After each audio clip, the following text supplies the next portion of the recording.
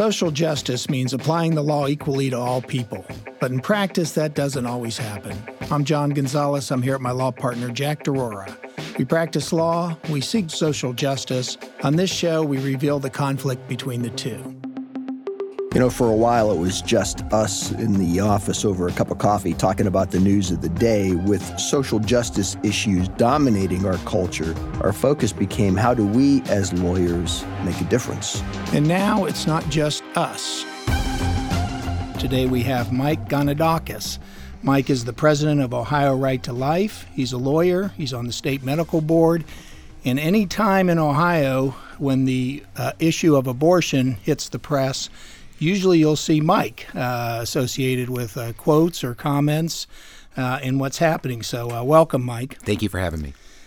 Jack, I remember in law school, and we're all lawyers, so we all took constitutional law at Capital University where I went. It was a full-year course, Con Law 1 and 2. And, of course, we learned Roe versus Wade as the law of the land with regard to the issue of abortion. One day after reading Roe, learning about it from my professor's standpoint, I asked him what he thought about abortion.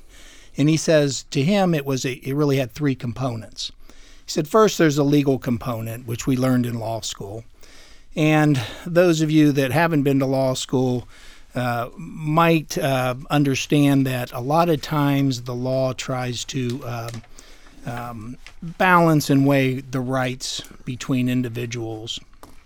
And Roe versus Wade, in a lot of ways, was doing that with regard to the abortion rights. And he would give an example, like even with free speech, we weigh that against the person's right to speak freely against yelling fire in a crowded theater. Or gun rights. People have gun rights, the right to carry a gun under the Second Amendment, but they don't have a right to come in your house with their gun or in your business or maybe in your school. So there's a balancing test. And the way he explained Roe versus Wade was a balancing test. Then he said the second component was a religious component. I'm Catholic. Abortion's a sin in my religion. And same with my professor. But it's a sin that can be forgiven if you, confess your sins. And then the last part was personal. If your wife, your daughter, your sister, somebody you knew that was close to you chose to have an abortion, would you personally support that decision? Which, to me, brings up a question. Can you be against abortion but pro-choice? What do you think? That's me. No, I am. I don't like the thought of abortion. But I'm pro-choice in that the nation is torn in half over the issue. So while I might think it's immoral, the other 50% don't see a moral issue there. So if we live in a civil law society, how do I force my views on morality on the other half? Be a different story if 55 or even 51% of the nation said, absolutely, this is wrong. But that's not where we are. So we're civil law lawyers. This is where I am. Let's talk to our guest, and let's start, Mike, with where we are in Ohio. Last year, the United States Supreme Court overruled Roe versus Wade, which, as I said, since I was in law school, was the law of the land. If I'm correct, before that decision came out, didn't Ohio have a trigger law? Am I saying that right? Where we had a law on the books, but it would be triggered by a decision by the Supreme Court. Great question. We were close to passing that, we being Ohio Right to Life in the legislature, although that got put on hold and did not get to the governor's desk, the trigger law, that is. Wanted to wait to see the outcome on that Friday in June 2022 when the Dobbs decision came out. So we did not pass that at the time and wanted to first see what the landscape looked like. I appreciate the wisdom in that, and here we are today. But the law in Ohio as it stands is the same day that the Dobbs decision was released, federal judge Michael Barrett down in the Cincinnati federal courts removed his injunction on our heartbeat law, and it went into effect. the heartbeat law, that is. So when did the heartbeat law become law then? Governor DeWine actually signed it. It was one of his first bills he signed when he became governor. It passed in a couple months in the legislature. So 2019 is when it was signed. It was put on hold by Judge Barrett, and then on June 24th, 2022, he lifted the injunction, and it went into effect for several months before a common pleas judge in Cincinnati enjoined it, and we're in litigation with that now. So heartbeat, I've read about 6 weeks then. Give or take. Yep. So abortion legal before 6 weeks, illegal after 6 weeks. That's correct. Did your organization fight to lessen the 6 weeks? That I know a lot of abortion anti-abortion groups and people would say that since life starts at conception, there should be no abortion. What was your group's position on that? The mission statement of Ohio Right to Life way before I started, and I've been there 16 years, is to protect and defend innocent life from conception until natural death. The heartbeat bill was first introduced back in 2012 in the state of Ohio, and when Governor Kasich was governor, and Ohio Right to Life didn't support it at the time. We supported the concept. Of course, every baby with a beating heart should be protected, even before that. But we looked at the makeup of the current or the previous United States Supreme Court, and we can count to 5, and we didn't have 5 justices that agreed with us, in our opinion, based on prior decisions, of course. And we said, right idea, wrong time. So for years and years and years, we opposed it. Took a lot of arrows, took a lot of beatings in the pro-life community, but we thought it was the right thing to do. Fast forward, we had a president that appointed 3 justices that we thought were good on our issue, for lack of a better term. And we came out and supported the heartbeat bill, and here we are today. That wasn't the vehicle to overturn Roe, of course, but the heartbeat law is enjoined right now, so we're at pain capable. We passed a pain capable law. It's approximately 21, 22 weeks. No abortions after that, except to save the life of the mother. That's the standard right now in Ohio. You mentioned that the law is temporarily blocked by a judge out of Hamilton County, and I was reading a quote by you that said that the plaintiffs did a nice job of judge shopping in order to, I guess, find a judge that would be more receptive to their arguments. And, of course, Hamilton County, most of the judges there were endorsed by the Democrat Party. Correct. But I found that a little, at least for me, interesting that you would say that, because I would think that's happening at the grand level too. Where your group and groups that are similarly situated want judges that pass a litmus test. Well, sure. We elect our judges at the state level, and at the federal level, they're appointed for life. If you look at our current 6th Circuit, it's extremely conservative, probably the most conservative circuit in the nation. Several years ago, they upheld our Down Syndrome Non-Discrimination Act as being constitutional. A lot of people overlook that. First federal court to do that. And so I guess the shoe fits both feet, and we, we see that. Look, Ohio's becoming so focused on the 3 C's, Columbus, Cincinnati, Cleveland, for the most part. And whenever these types of issues, social conservative issues, come up, they're going to be brought with litigation from ACLU in one of those 3 big counties. Mm-hmm. And before we let Jack get a word in here, kind of rounding out where we are in our state, I think in the news recently is the abortion amendment, and the Attorney General certified the summary language. Maybe you can explain what that means. Sure. Pursuant to our state law and state constitution, after you collect about 1,000 signatures, you can send language to the Attorney General to review. Now, keep in mind the Attorney General, pursuant to our constitution, doesn't get to weigh in on policy. We know Dave Yost is pro-life. I support him and endorse him personally and professionally, but that's not his job to weigh in on the issue. It's to look at the language to see if it's a fair and truthful representation pursuant to law. And last Friday, he said, yes, indeed it is. He wasn't making a value judgment on it, but he did his job. And that's all we can ask for. That's all we ever ask our elected officials, is do what the law requires you to do and the Constitution requires you to do. Dave did his job. Now it goes to the ballot board. So next Monday, the ballot board will hear this and determine if it's a single issue or it needs to be broken up into 2. What will the abortion amendment do as far as if the status quo right now is abortions are legal before 20 weeks and illegal or restrictions after 20 weeks. Can you tell us generally, is that going to change with the abortion bill, or does it stay about the same? So I brought a copy of the language. It's less than 300 words that Planned Parenthood is seek to approve, and they're on the cusp of having it. And I'll leave the copy for you here. But their language as drafted and is reviewed by myself and people way smarter than me will allow for abortion up to and through the 9th month of pregnancy. No limits, no restrictions. Further, it removes parental consent. So if you have an 11, 12-year-old daughter, she does not have to come home and talk to mom and dad or have mom and dad involved with their life. She could go to a guidance counselor, a coach, a neighbor, and have an abortion. I'll leave this behind and we can all judge for ourselves, but it's pretty clear. The first words is every individual has a right to carry out their own reproductive. It doesn't say every adult. It says every individual. So these are the things. Look, Ohio is a Midwest state with Midwest values, and I'll stop here. But when anyone overreaches, I think the voters push back. We're not going to ballot with a constitutional amendment to protect life at the moment of conception. We believe that we need to continue to change hearts and minds. We believe the percentages are on our side at some point in the spectrum of life, but maybe not where we are ultimately. But we believe, and actually I know for a fact, even pro-choice Ohioans do not support late-term abortion.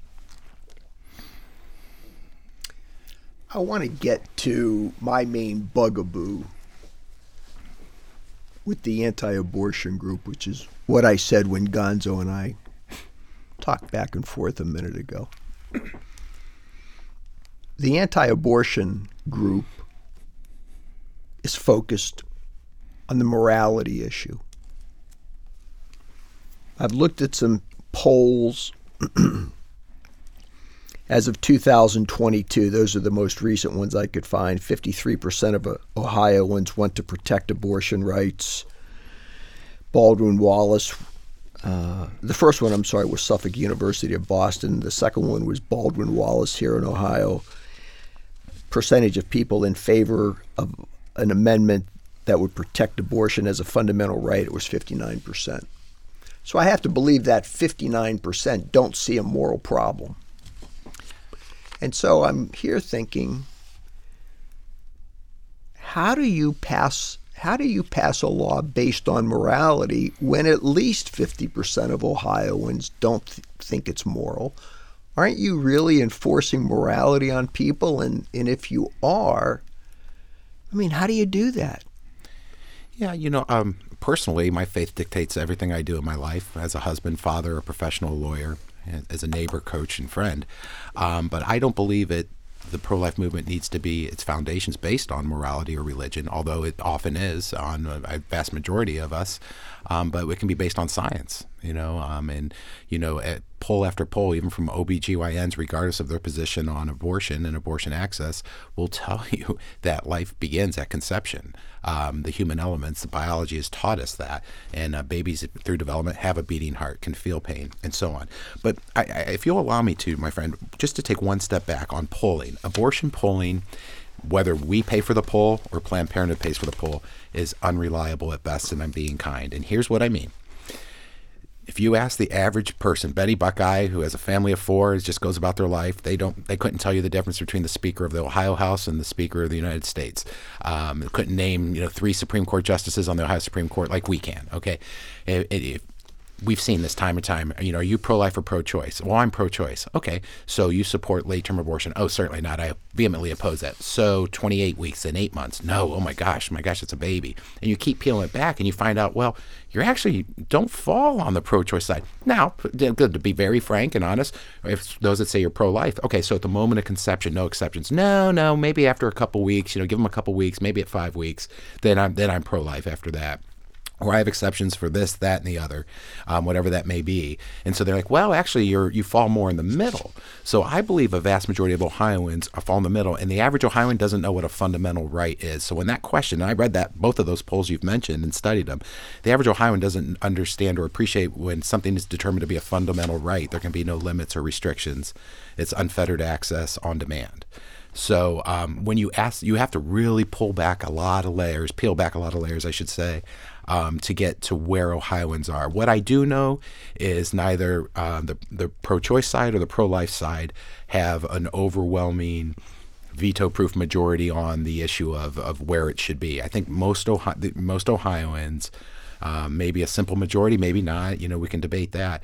Fall somewhere in the middle. They don't want it up to birth. Some of them say, hey, it should be allowed for the first couple of weeks. That's what we've seen where Ohioans are. So what we've tried to do at Ohio Right to Life is take the incremental approach. In my 16 years, we've never introduced a bill to ban abortion at conception. We banned late-term abortion under John Kasich. Then we did pain capable. Then we came to the 6 weeks. So we keep trying to do it. Let society absorb it, and let Ohioans look at it, see if they're happy with it, and then continue to push the needle from there. But going 0 to 60 never works, regardless of the issue. One of the things that comes to mind when you talk, though, about the incremental changes you've been able to achieve in the law in Ohio is that those changes, it seems to me, because of gerrymandering, don't reflect necessarily the citizens of Ohio, the voters of Ohio, because most of the people in our state house are there because they can't be defeated by a Democrat, just because of the way that the districts are drawn. I'm not arguing with you that these laws were passed in the process of the democratic way that were set up. I'm arguing that maybe that democratic way has changed a lot because of gerrymandering. How do you answer that kind of issue? I have great respect for the voters of Ohio when they agree with me or disagree with me. Barack Obama was elected not once but twice by Ohioans in the state of Ohio. So we're not as deep red as people think. But here's what I know. This last election cycle, Republicans won a Democrat-drawn district. Tina Mahara lost to Michelle Reynolds in the New Albany area. Let me stop. I got to stop you for a second. Okay. When you say a Democratic-drawn district, help me with that. Sure. So if you look at the current maps as approved, there'll be new ones. That's going to come up here soon. Again, they have to redraw. There are maps, in my opinion, that are drawn that have a Republican index, and there are maps that are drawn that have a Democrat index. What that means is each district, for the House at least, is about 110,000 residents per district. So if you look at the voting patterns over the past decade, it has a Republican index of +5. So there's more Republicans. Okay. That's what I mean by the index. There are Democrat seats in the big. Look at Franklin County. I mean, it's pretty much all Democrat. You've got a Grove City elected Republican, and you've got now Michelle Reynolds in the Senate, but that's about it. And that's what the voters want. That's what they get. So on gerrymandering, the state house, you're never going to find a perfect system. You're just not. Whether we have an independent board or elected officials still do it, because it's going to favor one. You can't do 50-50. It's impossible to draw a district that it's not me. It's not my family we live in the Dublin area, and then all of a sudden we have people in Allen County in our district. That wouldn't make sense. I mean, we're different, completely different individuals and neighborhoods. So in order to keep people closely knit, you're going to have districts that favor one side or the other. It's just going to happen. So with that being said, here's how I look at that issue you brought up there, John, about gerrymandered districts. Every 2 or 4 years, the voters go to the polls, and they can either vote the guy in or the gal or vote him out. Statewide elections are not gerrymandered. Okay, we know that. Statewide elections are not gerrymandered because everyone in the state of Ohio gets to vote. So the governor. Let me stop you right there. They are gerrymandered. The congressional districts are. I'm talking about the statewide office holders, the governor, attorney general. That's fine. That's fair. I didn't understand. Fair. Yeah. And our Ohio Supreme Court. This past November, the voters went to the polls and voted for not one, not two, but 3 Republicans for the Ohio Supreme Court that vehemently disagreed with Maureen O'Connor, wrote public minority opinions opposing her on redistricting. All 3 of them won. And if the voters would have thought, you know what, Maureen O'Connor's right, and darn it, we're going to get Jennifer Bruner and the other 2 in there, that didn't happen. It's up to the voters. The voters spoke. Mike DeWine won with 65% of the vote, and his opponent, Nan Whaley, her entire campaign was based on the Dobbs decision. Every day it was talking about abortion rights. The voters could have went to the polls and said, you know what, Nan's right, we're voting for Nan. They didn't. They voted for Mike. So when I look at these issues, and every 4 years the voters get to do a statewide election. Next year, Sherrod Brown versus a Republican, we don't know who yet, they'll speak their mind, and we'll see there. And again, voters aren't one-issue voters. I get that. There's other issues that come into play too. But they certainly have the opportunity to speak their mind on statewide issues. And the pro-life Republican seems to win, and do well in these elections. Well, your point is well taken in terms of statewide elections, but I'm not agreeing with you as it pertains to the 99 Ohio state reps and the 33 state senators. Those are clearly gerrymandered. And so I don't know if the real voice of of Ohioans can be felt through its representatives. Because if for that reason and other times, I think we see representatives voting contrary to what Ohioans want. But before if you want to answer that, go ahead. I got another question for you. Okay, and I'll be brief. Back in 2010, Armand Budish, a Democrat, won. Republicans did terrible. On lines drawn for Republicans. If we want to have that argument, and the voters went to the polls, and we had a Democrat Speaker of the House for 2 years, and then Bill Batchelder won the gavel back. But if you look at the gains, we're at 67 Republicans in the House now. They're winning seats in otherwise traditionally blue areas: Eastern Ohio, Southeastern Ohio, Youngstown area. That used to be all blue, meaning Democrat. Mm-hmm. You couldn't be a Republican and win. And Ohio is changing. And I think candidates matter, issues matter. Because when you draw a district in Youngstown, they're blue-collar, blue-dog Democrats. There aren't a bastion of red Republicans like you have out in Western Ohio, all up and down State Route 75, because you can't find Democrats out in Western Ohio. But when you're drawing the districts out in the Youngstown area, Eastern Ohio, it's really the same people. It's just their values have changed, their opinions, the candidates that are being run by Democrats have changed, and that's where the Republican pickups are coming. That's why we're at 67 right now. Republicans are winning in traditional Democrat areas, regardless of how the lines look. There's probably there is some truth to that. So I agree with you to some extent, no question. And I also agree with the point you made maybe 10 minutes ago. You're right. Polls can be faulty because they ask a general question, and as you peel back the onion, you get different answers. So your point's well taken. Let's look at it from an angle that Gonzo and I were talking about the other day. So regardless of the percentages, there is some number of Ohioans, a substantial number of Ohioans who would like to see abortion lawful on some basis. And let's get rid of the easy things like the unfettered rights, something that would be middle of the road in terms of abortion rights. Why do you care about an issue that doesn't affect you personally, an issue that's especially important to somebody else, an issue that, from the stats I see, affects largely women of low income? Why not say, look, I don't like this thing, but I'm not going to stop you from doing what works for you because we disagree on the morality issue, right? I don't like it, you do, but it doesn't affect me. I think that's a fair question. I would say respectfully that it does affect all of us. The taking of an innocent life affects all of us, and the same reasons why we integrated our schools. But I was born in 73, before my time, because it was the right thing to do. We could have had rich white people in Dublin and New Albany say, this doesn't affect me. Why do I care? I'm just going to sit back and leave it alone. Or slavery. This doesn't affect me. I'm not a slave owner in the South. I live up in Ohio or New York or Pennsylvania. But no, that's not the right thing to do. The right thing to do is to help people, and that's our passion and our foundation. Look, at the end of the day, why do you ask me specifically, why do I care about it? Both of my children are adopted, and my son was born in East Cleveland, and if you look at the abortion rates in East Cleveland, he should not be should not be a 10-year-old son being my son right now, because the statistics said he would have been aborted, and wasn't. His birth mother chose life and chose to have him have a life with my wife and I. And my daughter we adopted from Guatemala.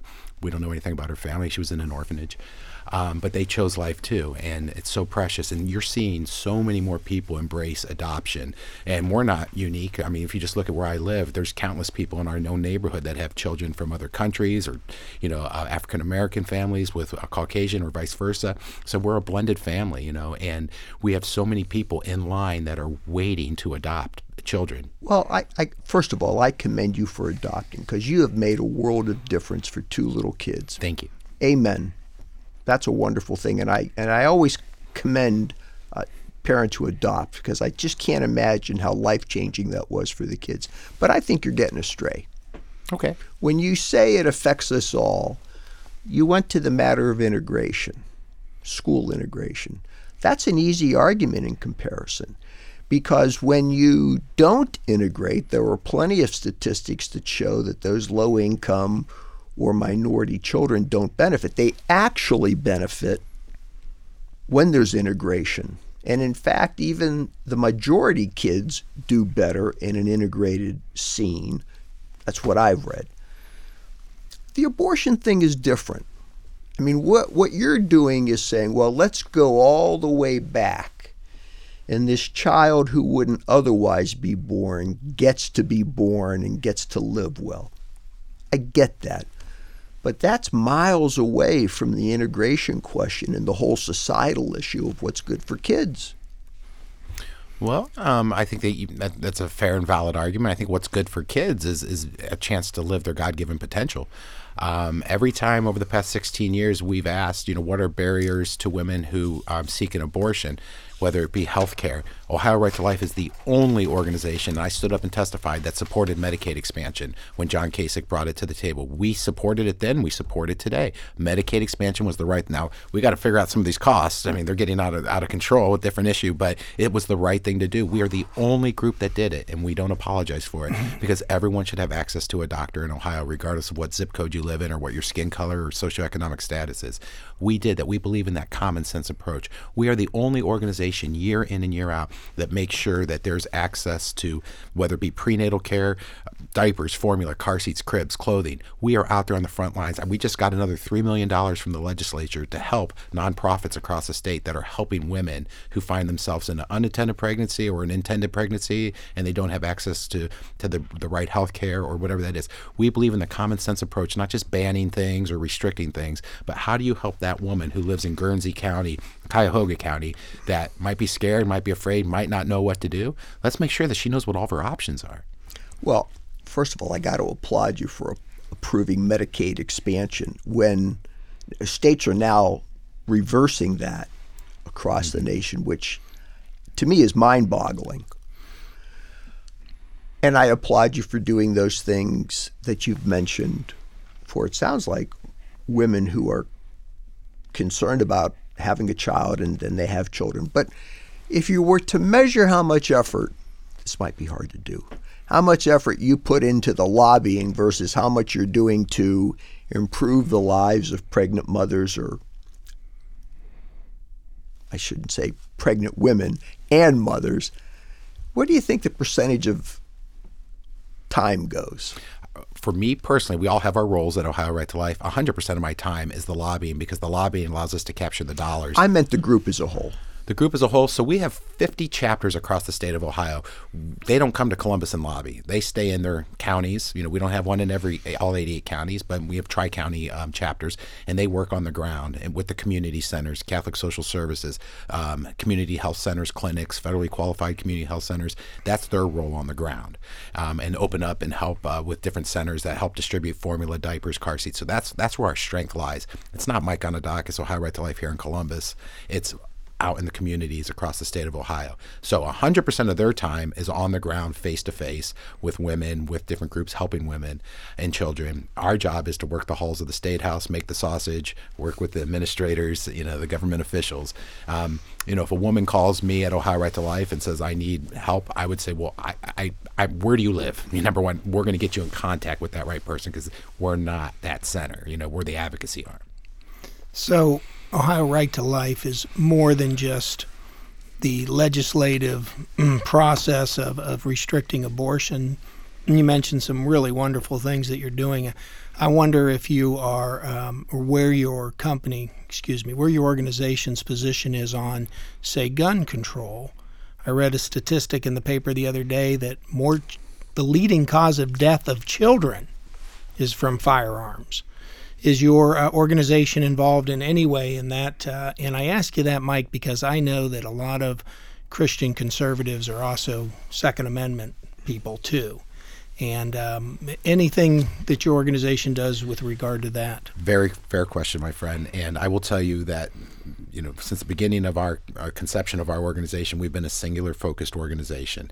Now we've added some statements as it relates to human trafficking and the like, but we don't get involved in issues outside of life, whether it be the beginning of life or end of life issues, which we could spend 2 hours talking about. End of life issues, that's the next battlefront and the issue here. But to answer your question specifically, we don't take a position on marriage. We don't take a position on taxes, guns, immigration, what your faith is. We focus on life. We're asked all the time, hey, come to the State House, there's a rally on X. We can't, because that's not who we are. That's not what we do. Yeah, but all your members are going to be there. Well, that's fine, but that's not what Ohio Right to Life. If it has to do with life, from beginning to end, we'll be there. If it has to do with finding an opportunity to help women, social services, we're there. But immigration, guns, the like, that's not part of our mission statement. One of the issues that's near and dear to Jack's heart is the death penalty. And again, along those same lines, it seems to me that an organization who, as you say, is interested in life from conception to its natural end might have a position on the death penalty. So our brothers and sisters in the Catholic Church have a strong position on the death penalty. Talked to our new bishop. His brother's actually on our board of directors and the like. At Ohio Right to Life, we are neutral on the death penalty at the current moment. And the reason I tell you that is our mission statement says to protect and defend, here's the word, innocent human life from conception until natural death. I can tell you over the past 5 to 7 years, there's been a great thawing on the opinion of the death penalty, where it used to be strongly in favor. And I think today, this is just one man's opinion, of course, but it's lukewarm at best on keeping the death penalty in place. Lukewarm among who? I didn't follow you. I'm pro-lifers. I think pro-lifers 10, 15, 20 years ago would have been strong death penalty proponents. I think today, lukewarm at best on supporting the death penalty amongst pro-life community. Well, let me challenge you. You said your group is singularly focused on life from beginning to end. Innocent human life is in our mission statement. Innocent human life. But you got this line on your blog, on your website. We do not get to pick and choose which humans are worthy of dignity or equal treatment. Mm-hmm. The death penalty necessarily is somebody making a decision as to who gets to live and who should die. Your group is saying all fetuses, all unborn children have the right to be born. So why doesn't that thought extrapolate to the death penalty? Mm-hmm. If you don't get to choose what children should be aborted, then you don't get to choose what people get to be, I'll use the word, murdered by the state. Mm-hmm. Yeah, compelling argument.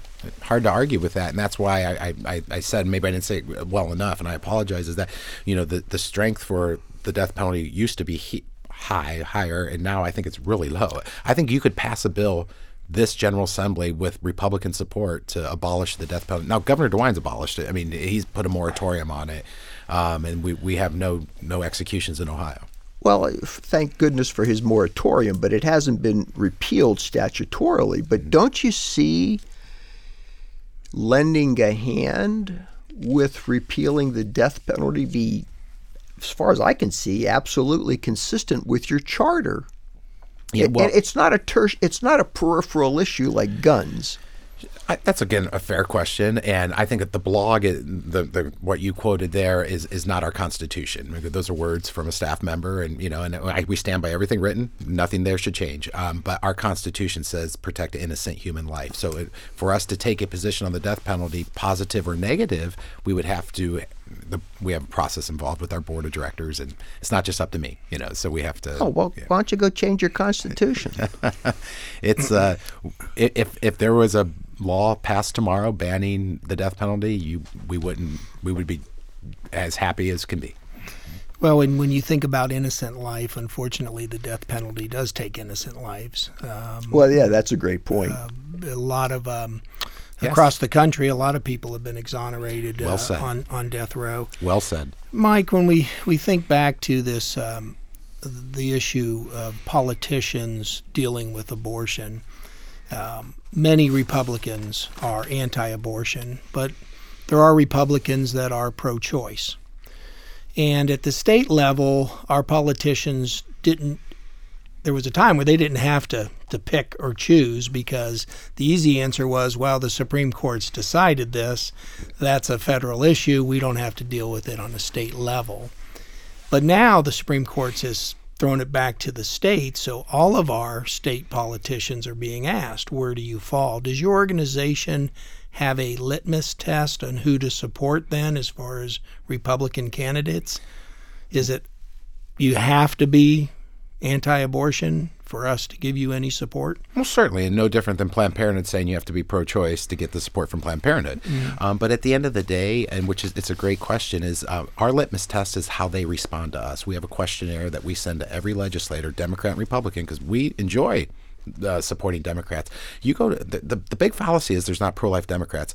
I'll take you up to Cleveland. The largest suburb is Parma. The mayor, Tim DeGeeter, former state rep, is devoutly pro-life, devoutly Catholic, and the mayor before him, devoutly pro-life. So there's tons of pro-life Democrats in Ohio. They don't run for whatever reason. We'd love to endorse them. We used to endorse Denise Driehaus out of Cincinnati. I could go on and on. Mr. Wilson, Jason Wilson, state senator out of Eastern Ohio. But there's just we're not the Ohio Democrat Party. We don't get to pick and choose which candidates get to run or not. So what's happened is it's been balkanized. Republicans pro-life, Democrats candidates, not everyday people pro-choice. So we have a questionnaire. They fill it out and they have to sign it. And we ask them very direct and pointed questions. Where are you on this issue? Would you support this legislation? So we don't tell them how to answer it. They have to answer it, sign it, and then we keep their survey on file. So they'll get our support if they answer our surveys appropriately. And if they don't, we call and say, hey, we're not endorsing you for this reason and that reason. This may be an issue that really combats the gerrymandering, Jack. And I know how you feel that gerrymandering is so embedded that it's hard to get anybody elected in some of these districts. But, these candidates, they go door to door, and people are going to ask them what their stance is on abortion now, because I know that not everybody is educated to the point of knowing all the issues, but this is out there, and they're going to have to say it. And before, they could have gotten around it by it's not a state issue.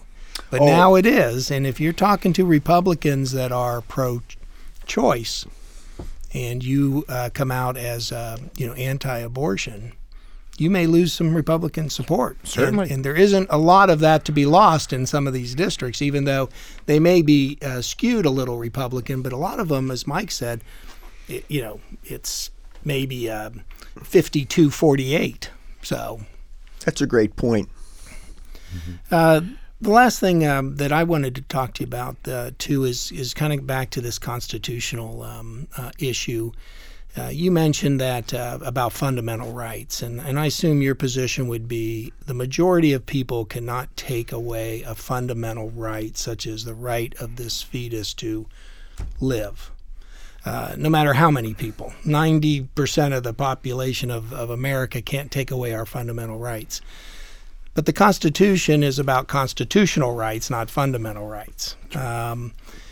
But I would argue with you that a woman has a fundamental right to autonomy over her body, and that it doesn't matter what the percentages are of people that believe it. She has that fundamental right.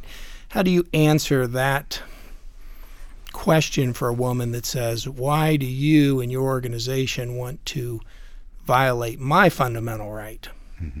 Well, we would say her unborn daughter has the fundamental rights too, and that's our position on that. Look, we wouldn't, we take no position on it if a woman wants to be married, single, if she wants to be in a same-sex relationship. That's her business. Tattoos, however she wants to live her life. Want to be a CEO, want to be a street sweeper, live your life the way you want. And any form of discrimination against her or him is despicable and should be stomped out. But when an unborn child is involved, we believe that child has just as much rights as birth mom does. And what we're trying to do is provide her every opportunity to have her child have a healthy pregnancy, raise her child in the best environment possible, or place her child for adoption. And that's the focus of it. Live and let live. That's our motto. However you want to live your life, that's great. But that little girl growing inside you deserves a right to live too. Do you or are you concerned that with the makeup of the Supreme Court, when the makeup of the Supreme Court changed, the law on abortion changed? The makeup's going to change again, and the law on abortion is going to change again, I would think.